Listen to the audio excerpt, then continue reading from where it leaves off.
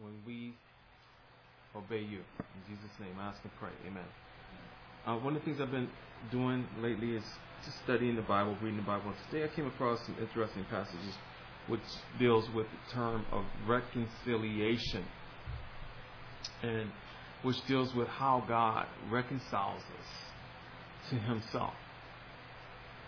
Now, oftentimes, I'm sure you guys probably don't even think about what that means and think about how God reconciles us to Himself. You need to remember that God has a problem with us. We don't have a problem with God, but God has a problem with us. And because He has a problem with us, He has declared that we are essentially under His condemnation. That is, He has condemned us to a eternal punishment.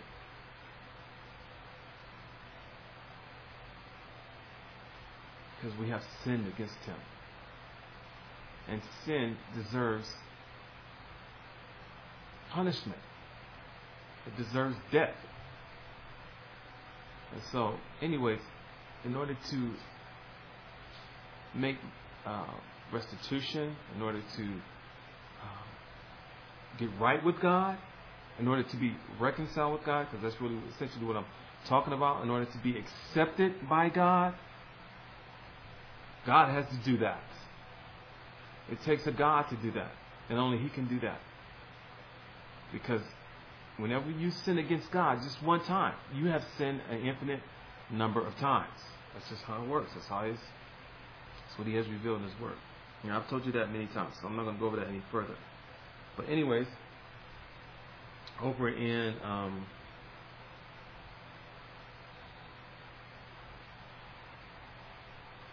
Romans chapter 5, verse 10, beginning at verse 9. I'm going to read this for you. Verse 9, it says, "Since we have now been justified by His blood," justified, notice that, we have been justified, "how much more shall we be saved from God's wrath through Him?" Right away, we need to see here that the author, who is Paul, he talks about salvation. Salvation from what? God's wrath. What is God's wrath? That is His anger towards us, towards humanity, towards man with a capital M. Mankind. People. Persons. Whatever you want to describe it. That's all. Because, again, all have sinned. Not some, not a few. All have sinned. So God is, of course, angry with us. He's indignant toward us.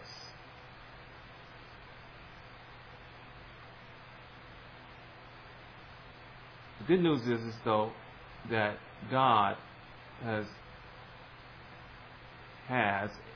justified us. For those who believe, God has justified us.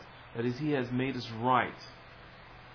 He has not made us right, but declared us as right before Him, justified before Him. That is, we no longer are unrighteous, or not, I should say, we're no longer not right with Him, but we are made right with Him. How? By His blood. Whose blood? Jesus' blood. The blood of Jesus. So, now, verse 10.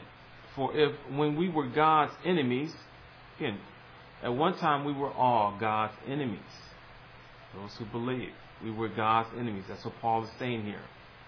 "We were reconciled," notice that, reconciled to Him.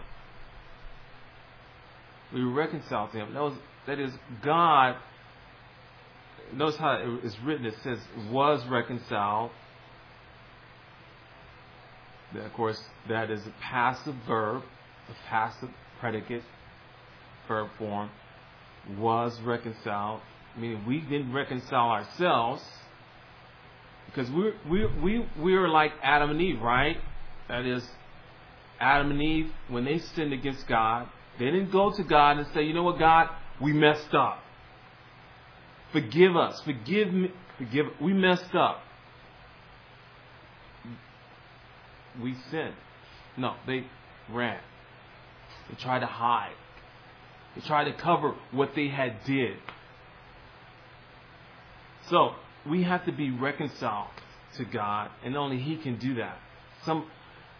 Somebody greater than us, somebody more willing than we are, who is able to go to God and basically say, you know what, God,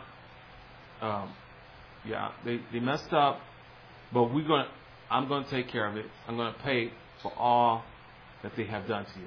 Now, again, remember, in order to do that, this person would have to have an infinite capacity. An infinite capacity in order to do that. None of us here can do that.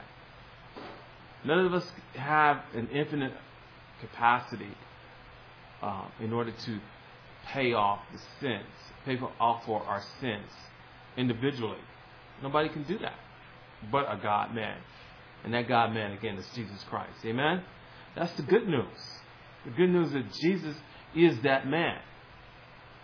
And this is what Paul is talking about here. For if we were God's enemies, we were reconciled to Him through the death of His Son. Somebody had to die.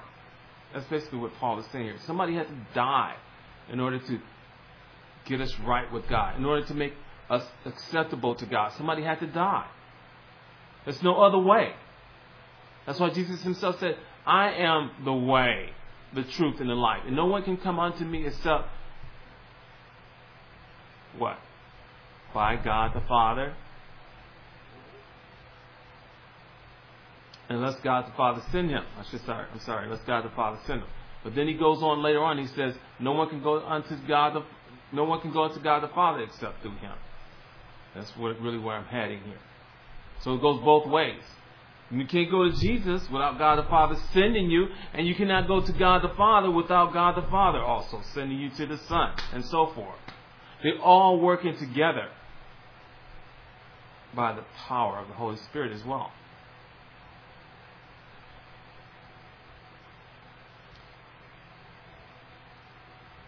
Once we were enemies, remember that. Then we were reconciled, that is made acceptable to Him through the death of His Son. How much more, having been reconciled, that is made acceptable.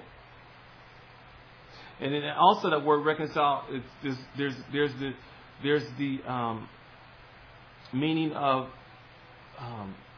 being made friendly again, being made friends again. Remember in the garden, Adam and Eve, how it was with God? They had a relationship with God, whereby they could go to God anytime they wanted to. Ask Him anything they wanted to. And He would be there to answer them. He would be there, not his full divinity, I'm sure, but He would be there in a form that they could relate to, like a friend. And that's what Jesus even talked about when He came. His first advent.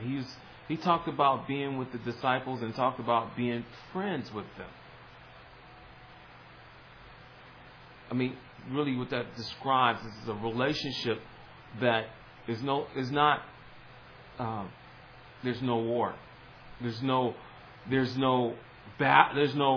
hatred there between the two individuals.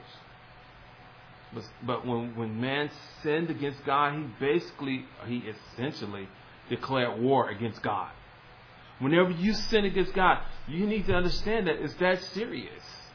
You're basically declaring war against God. But God is going to win. He's going to win. And that's why we need a Savior. We need someone who can mediate. That is, someone who can go between us and God, who can speak for us.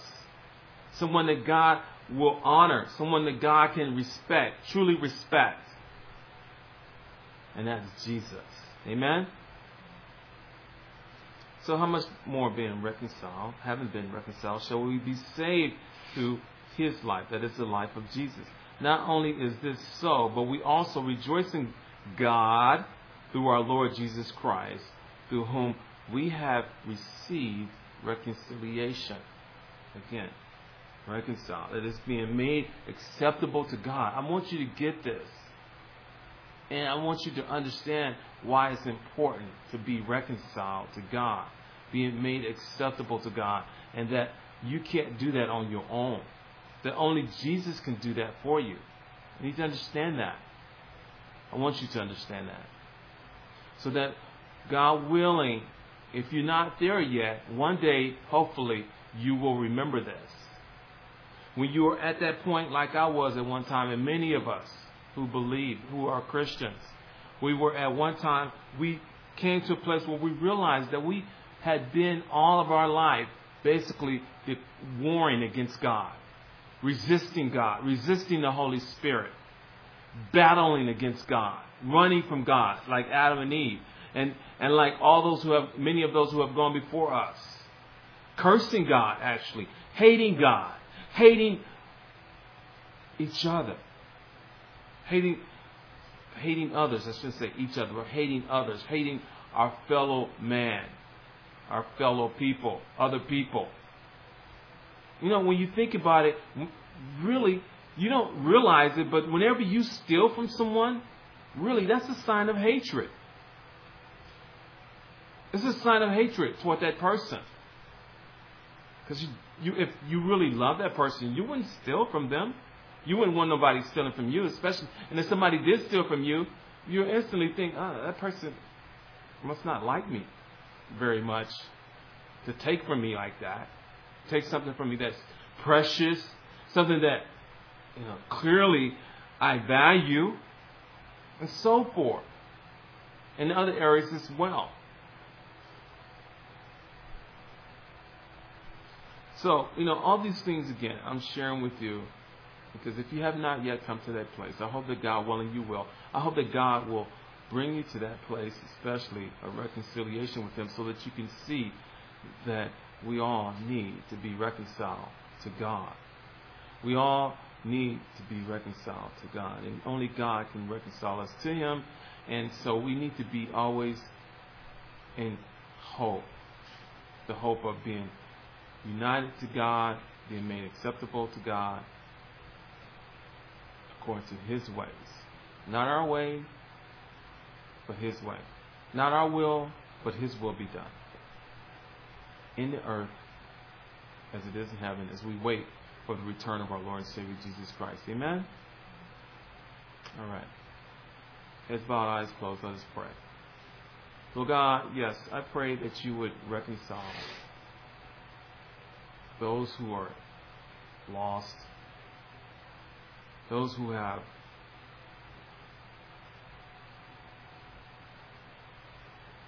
declared war against you by rejecting your salvation